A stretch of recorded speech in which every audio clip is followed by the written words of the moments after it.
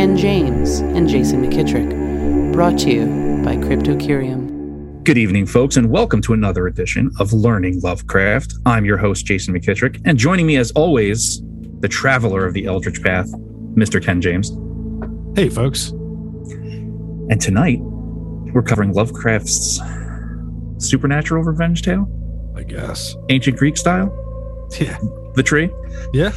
Yeah. But before we get to that, we have another Transmissions from the Void. So, as we mentioned in the last episode, Brian Moore's Pickman's Model film adaptation Kickstarter is now live, and at the time of this recording, today is already past the halfway mark of being funded. Ow! So, yeah, congrats, guys. So, if you're in the position to help this film get funded, please do so. If you head on over to the Kickstarter website and search for Pickman's Model, you will find it. And yeah, it's looking good for you guys this time around. If you got a couple extra shillings kicking around your boots. Yeah, there's some cool. There's definitely some cool perks for helping fund it. You can get copies of the DVD when it comes out. You get some signed stuff, and if you just want to kick over like 10 grand, you could even be on the film. So, so if you look through, they got some really cool perks. Rumor has it for 100 grand you can direct. I think Brian would be okay with that because I think that would fund the project completely. Just kidding, folks. That was a little fun on my part there. Right. So yeah, so it's looking good for these guys this go around. So yeah, best of luck to Brian and the crew. And if you got some extra shekels on hand, why don't you toss it their way? Yeah, pop out your old penny loafers, pop the pennies out, send them over. Yeah, that'll do it. Yeah. All right, so Ken, the Tree, right? All right. So first, it was written in 1920 and published in October of 1921 in the Tryout once again. And before we get into the story, it's we're given a little quote in Latin, "Fata viam invenient," which apparently means "fate finds a way." So a little Jeff Goldblum, like yeah, right I was gonna say, I was gonna be like, little JP there. Yeah, life, fate finds a way. yes, but without the oops. That was a different movie. Sorry. So we first start out and we get this quote. On a verdant slope of Mount Myanolus, in Arcadia, there stands an olive grove about the ruins of a villa. Close by is a tomb once beautiful with as sublime as sculptures, but now fallen into as great decay as the house.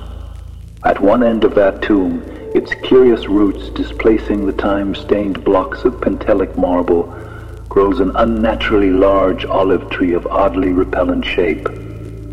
So like to some grotesque man or death, distorted body of a man, that the country folk fear to pass it at night when the moon shines. Faintly through the crooked boughs, Mount Manalis is a chosen haunt of dreaded Pan, whose queer companions are many, and simple swains believe that the tree must have some hideous kinship to these weird Panaceae. But an old beekeeper who lives in the neighboring cottage told me a different story. So right off, we get this, they set the scene for us. We got this really old tree that's kind of shaped like a man, kind of distorted body. I mean, that's coming out of this really old tomb, right? They have this story about, Pan is, said to haunt this area, him and his whole little crew. Yeah, and squad. He's squad deep out there. Yeah, whatever they're doing out there, they got the flute. They're probably drinking wine, doing their craziness. Yeah. But then right off the bat, the beekeeper next door is like, "Let me give you the real story." Yeah, check this out. I've been around here for a while with these bees. We know what's up. We know what's up. The bees have been talking to him. Yeah. So he dives into this story about these two sculptors, these artists who are very close and like brothers. We have Kalos, which means handsome or fair, and then we have Musides, which means son of the muses. So they got these baller names. Yeah, right off the bat too. So I'm reading, and I'm like, these fucking names. It's just like, here we go again. And there was words that were used, and I was like, I have to pull out Google and reference these words a couple times. It happens sometimes with me, And I was just like, here we go. And in my head, I'm like, every time I go over to the name, and I'm like, Yeah, I mean, a couple of times I was like, "Is that?" I almost said it's Kratos. No, not Kratos. Talos. Yeah. And I did look it up myself because I honestly don't remember what a few of these are. Just like, oh, And I was like, I'm just gonna wing it. Helios? I'm like, no. Yeah, so you got these two guys, literally like the best, right? They've got these amazing abilities. They're well known to be the most well talented in the area. And although they're both in the same profession, they don't harbor any like artistic jealousy, right? They're not like, hey, this is we're just doing what we do. I make good stuff, you make good stuff. Let's just make good stuff and be friends. Yeah, right. But although they are very close with each other, it's described that they have like these two very different natures about them, right? Yes. So you got Mucides, who is basically living for the city. I don't know. Yeah, it's good. And then you got Kalos, who preferred to meditate alone in his olive grove, even outside the view of his servants. Yeah. And we get this quote, which I really liked. Idle folk indeed said that Kalos conversed with the spirits of the grove, and that his statues were but images of the fauns and dryads he met there. For he patterned his work after no living model. So yeah, this kind of reminded me of a previous story. Did it remind you of something previous?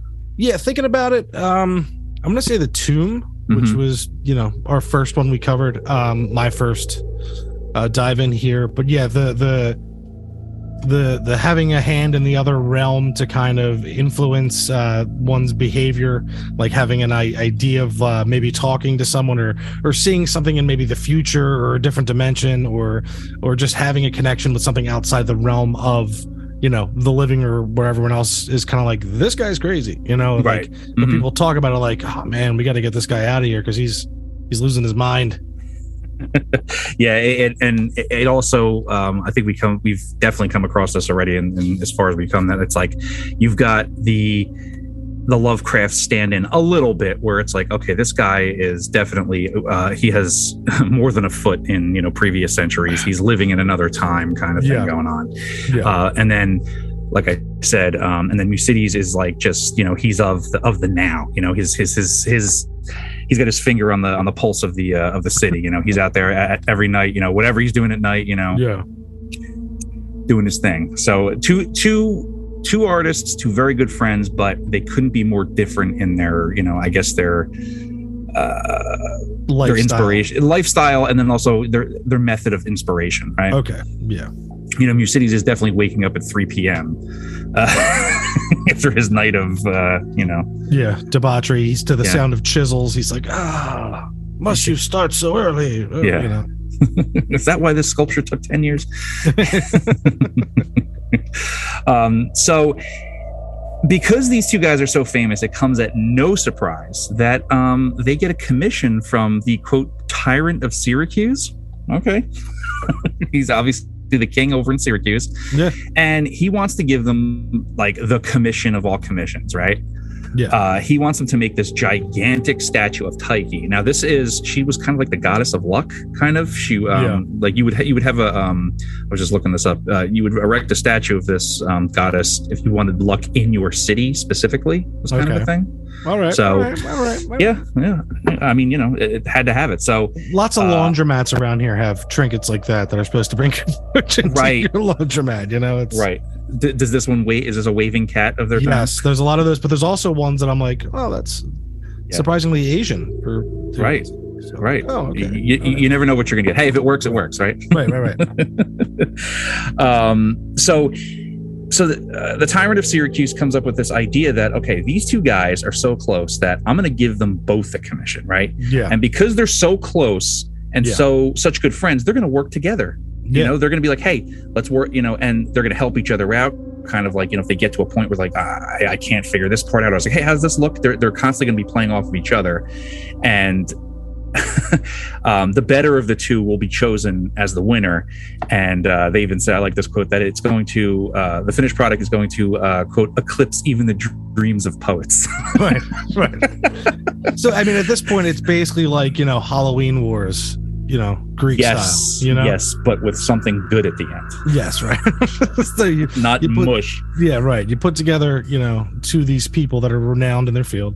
Right. And it's like, whatever, Greek philosopher comes and is like, this week I want, Yeah. And they have to like go together and Yeah, it'd be like if you put like Da Vinci and Michelangelo together and we're like, look, guys, here's the stipulations, but they were friends to begin with, and then they were just, they would come out like, this guy's like, look, I know what I'm doing here. These two together are going to create this amazing thing, and maybe it'll create sort of a natural kind of, competition between them, but nothing that's going to get too crazy. Yeah, like Da Vinci's doing his thing. He's like making all the best stuff, and then Michelangelo's got his nunchucks, right? Yeah, absolutely. He sculpts with the nunchucks. That's right. I mean, that's who you obviously were talking about when you said Michelangelo. That's obviously. Is there anybody else? I don't think so. I mean, okay, all right. Yeah, orange headband. Yeah, exactly. Just wanted to get that out of the way. Make sure we're clear. Did Ninja Turtle jokes ever get old? I don't think so. Cowabunga. No way. Right. So they obviously accept this challenge with joy, and they immediately set about it, and they're, like he surmised, they're sculpting in each other's view only. Not even the slaves can see what they're doing. Yeah, right. Like, no, this is sculpting time. Get away from me. Except for when I need anything. Jerks. One holds out a pinky ring with like, a stone is like, pushes it into his face. Yeah. Do you like that? More wine. So time goes on. They continue their nightly routines. Eusebius goes out at night, and then you have Kalos, who does his weirdness. Yeah, I imagine him wandering around the maze at the Overlook kind of thing.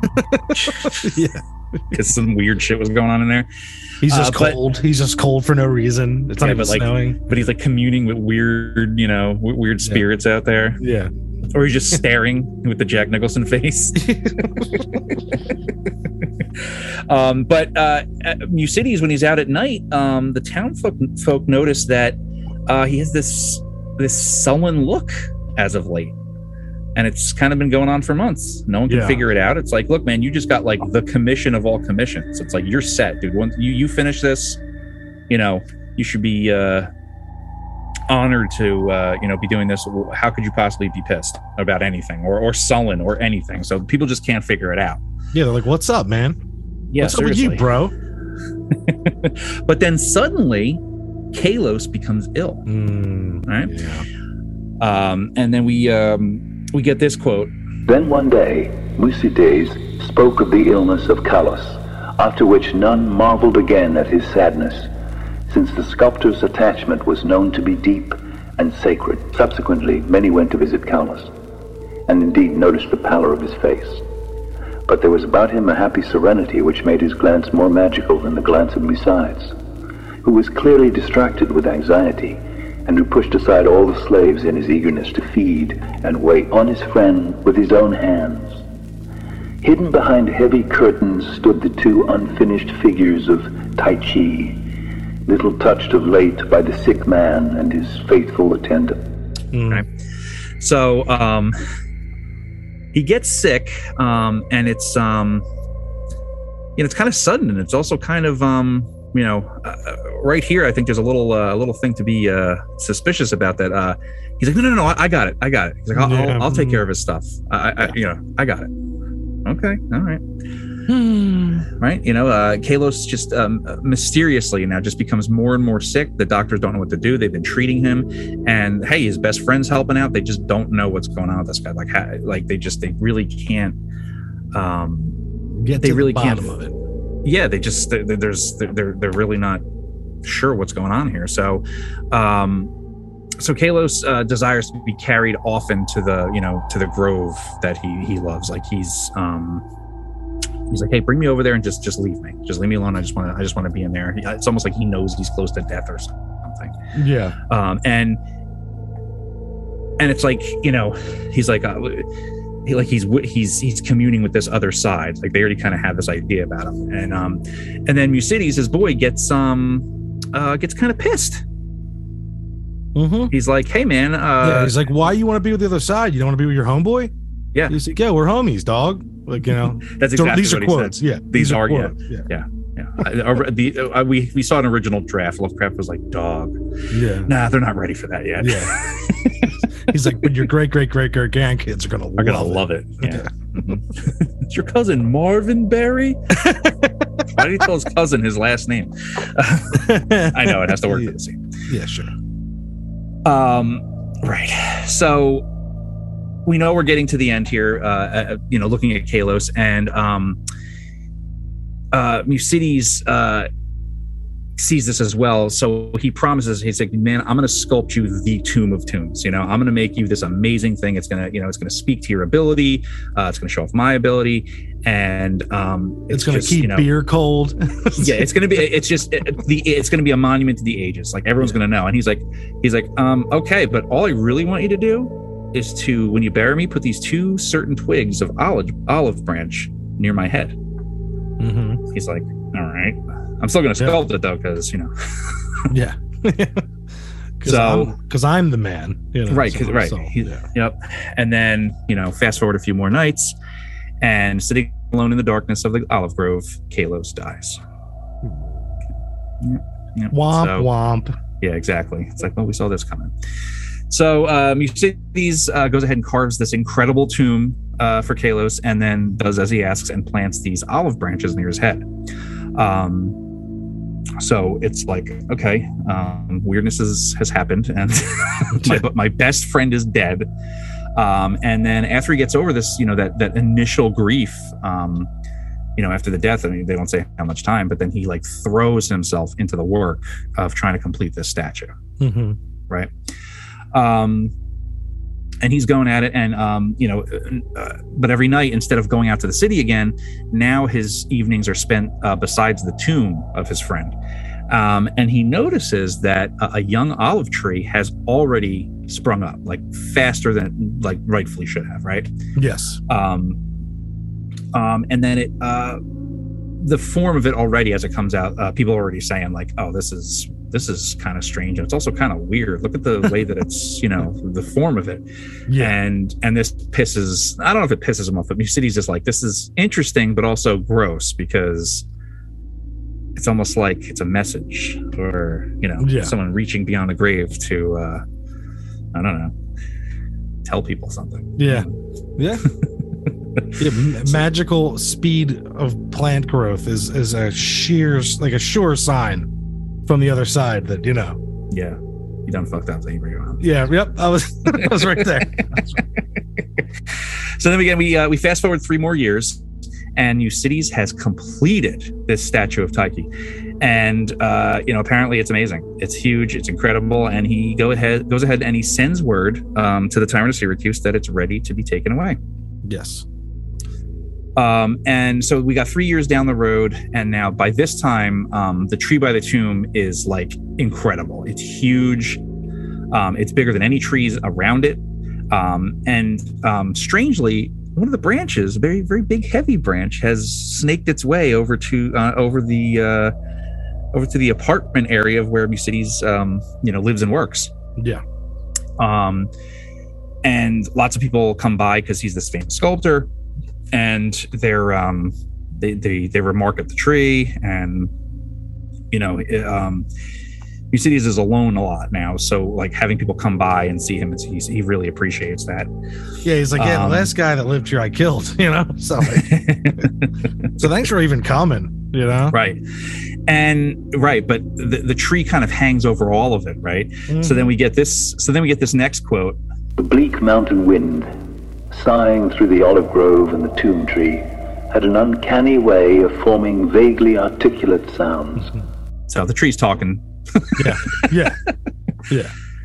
Almost like the tree was forming vocal cords so the wind could pass through it. Yes. For it to vocalize. I don't know why, but I imagine those creepy ass trees that used to be in McDonald's playgrounds. Do you remember those? Yeah. The one, I know they just got rid of it. It used to all gone. Yeah. Still be there. Like, even to last year, because they just finally redid this one, on Street Road. Yeah. They would just look at you in the drive through, and you'd be like, yeah, pull up, man. Yeah, exactly. I'm tired of this. It's that kind of thing. Like they come and visit them. They're like, hey, what's up with that tree out there? He's like, what do you mean? And it's literally just staring right at them. Me, I'm the this one. So we've got the stage set, right? We got this ominous tree hanging over this area. It's supernaturally, grown to these like epic proportions. The commission's done. He's ready. Musides is there, and he's ready to have these guys come pick the stuff up. He's ready to bask in the glory. So we cut to the night when the tyrant's emissaries arrive to take the statue away for the next morning, right? Yes. Right. Yeah. So that night, the sky was dark the evening that they show up. Right. So there's definitely this approaching storm, very ominous kind of thing. They're welcomed into the city. Everyone knows, these are the tyrant's guys. Okay, it doesn't get a name. It's just the tyrant of Syracuse. Yes. They're welcomed to the city, and as they're there to stay overnight because they're going to take the statue the next morning. As the night goes on, this violent like storm of wind breaks over the crest of the mountain that they're on, and it's crazy, shakes everything. They're praying to whatever gods they can come up with. I think even says it like they pray to these very very specific gods. And the next day, all 7 people on Dyatlov's pit. Oh, I'm sorry, something different. I'm sorry. Yeah, that was something different. Yeah, I'm sorry. The eyeballs were missing. And yeah. Sorry. My bad, guys. Hey, it's similar, right? Yeah, right. But as they're weathering the storm, the townsfolk are talking about how what a great guy Musides is, and that he's just heavy with grief for his friend, and that he really he put in a lot of work for this, and he deserves everything he's gonna such fine work, fine work. What a guy, such a great artist, a true mensch. Yeah, real menschers. Wow. Yeah. So then the next morning comes, right? That it does. And we get this quote. In the sunshine of the morning, the proxenoi led the tyrant's messengers up the slope to the abode of the sculptor. But the night wind had done strange things. Slaves' cries ascended from a scene of desolation, and no more amidst the olive grove rose the gleaming colonnades of that vast hall wherein Musides had dreamed and toiled. Lone and shaken mourned the humble courts and the lower walls, for upon the sumptuous greater peristyle had fallen squarely the heavy overhanging bough of the strange new tree, reducing the stately poem in marble with odd completeness to a mound of unsightly ruins. Strangers and Tegeans stood aghast, looking from the wreckage to the great sinister tree whose aspect was so weirdly human and whose roots reached so queerly into the sculptured sepulchre of Callus. And their fear and dismay increased when they searched the fallen apartment. For of the gentle Musides and of the marvelously fashioned image of Tai Chi, no trace could be discovered. Amidst such stupendous ruin, only chaos dwelt, and the representatives of 2 cities left disappointed. Syracusans that they had no statue to bear home, Tegeans that they had no artist to crown. However, the Syracusans obtained after a while a very splendid statue in Athens, and the Tegeans consoled themselves by erecting in the agora a marble temple commemorating the gifts, virtues, and brotherly piety of Musides. Okay, so all hell broke loose. So some kind of storm came through, and wouldn't you know it, that precariously angled branch just happens to fall on Musides' apartment. Just smushes it. Smushes it, but that's in rubble, but he's missing, and so is this giant statue. Right? Amen. Supernatural. I don't know. Pan was out there. It's possible. He was like, take it all. I want it all. Get this out of here.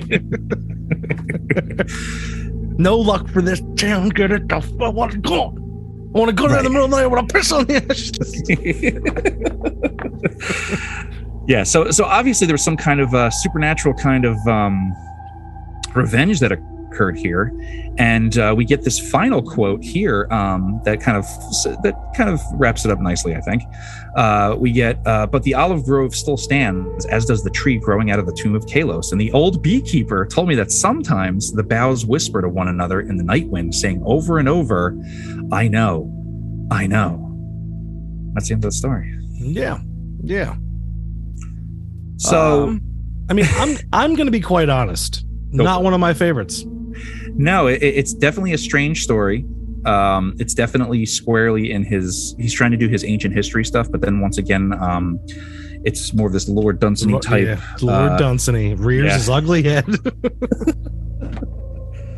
He's going to be around for just a little bit longer. But so here's the question I got to ask you here. When you were reading this, so I remember reading this a long time ago, and then rereading it again and just reading about it again. According to Lovecraft, did you get in your initial reading that the guy Kalos was poisoning? Musides was poisoning Kalos? No. And so here's what I had to do, to be quite honest. Yeah. So I'm reading it, right? Yeah. And a lot of it with the detail and stuff, I kept going, what? I kept going, what? Like, what? Yeah. And I'm like, wait, so what happened? Yeah. So I did a little digging myself, and I was like the John C. Reilly with the glasses. He's like, huh? Yeah. Yeah. So I was like, hold on. So I did a little research, and I was like, yeah, because like he was gleeful when he first saw him, but then he's sullen, and then he feels real bad. So I'm like, okay. And then someone was like, yeah, well, even apparently at one point Lovecraft said that he was poisoning him down the road. Yeah, so there is a well-known essay by Lovecraft called "In Defense of Dagon," and this was after he put together an essay which was in some of the pulps and in some of the correspondence. Folks were kind of like, shooting him down, like, hey, this shouldn't be like this, and we don't like that you did this and this. So he put together this whole essay to calm his haters, and he happened, and we'll go into that at some point, but he mentioned specifically this story that he was poisoning the other guy. Now, knowing that now, things do make sense, right? But it's not really. I don't know if it's very well communicated in the writing. No, that was one thing that I. Especially after, I was like, oh, okay. I did that. I was like, all right. And I was like, weird details elsewhere. Yeah. Not too much of like undertones of what's really going on, which I understand. Like that's kind of his thing. But a lot of times too, like I'm not an idiot. I can piece things together, but in this one, I was like, what is this guy talking about? Right. I mean, I don't think it's being too overly critical to say, you have hits and you have misses, and this was a miss. Right. I think he was kind of reveling in his ancient, history, ancient history, and the way that he likes to revel in the description of things, and he likes putting himself in the in this idealized area of time where it's like, oh, these two guys are competing during this the idealized ancient Greek period where they're like, oh, just two sculptors that live as sculptors. They it takes years to get it done, and if you go back and you have that knowledge afterwards, knowing that okay, he was poisoning him, then it makes sense to the point where he's like, oh, he was Musides was very sullen for a few months, and you could tell that was a skill. What I take from that as I think it was that they worked together for a bunch of months, and I think he realized that Kalos was the superior sculptor because they were working together so much, right? Because he's the one getting inspiration from the other side, not going out every night and doing blow off a hooker's ass or whatever they do. He's cleaning. He's usually cleaning up the work type deal. He's smoothing the edges kind of stuff, right? And I personally, that's what I think happened there. Like they worked together so much for months, and he was like, "Oh man, I'm really not really the stud adding too much to this." Exactly. And I think he's like, you know what? I'm gonna poison this motherfucker. It's like, damn, dude. So then, chill, man. Yeah. So I think he comes to that idea that he's going to poison him, and he poisons him slowly. And they give you that detail where it's like, okay, oh well, no, I got it. This is food. I got it. Yeah. But there's nothing in there to suggest that he's poisoning him. There's no you know what I mean? Like it really is kind of like, as far as trying to make that like a, what happened here. Like Lovecraft kind of missed here. He didn't give us that detail. Like, have like him. Sometimes, when Musides was out at night, he met with an apothecary that was notorious for giving out hemlock or something. Yeah, something. You know what I mean? Yeah. Well, it was like I was saying, there was weird details elsewhere, and then like that, they only mentioned the like him handling the food like once. You know what I mean? It wasn't like a little like, hey, it wasn't even like a nod. It was just like, I got it. I'm his boy. Yeah. We live here. He's comfortable with me. He doesn't need other people. Like, right. It was just like he just brought him his stuff. That was it. Yeah. Also, look at this solid man. Look, over here. Yeah. No, I mean, and I don't think it's. I don't feel too bad being too harsh on this story, because Lovecraft himself in a letter from 1936 feels the same way. That it was not. It was only good for stacking paper, basically, as he said. So, oof. All right, man. Oh yeah, he's. Wait till we hear about his other opinions of his own work.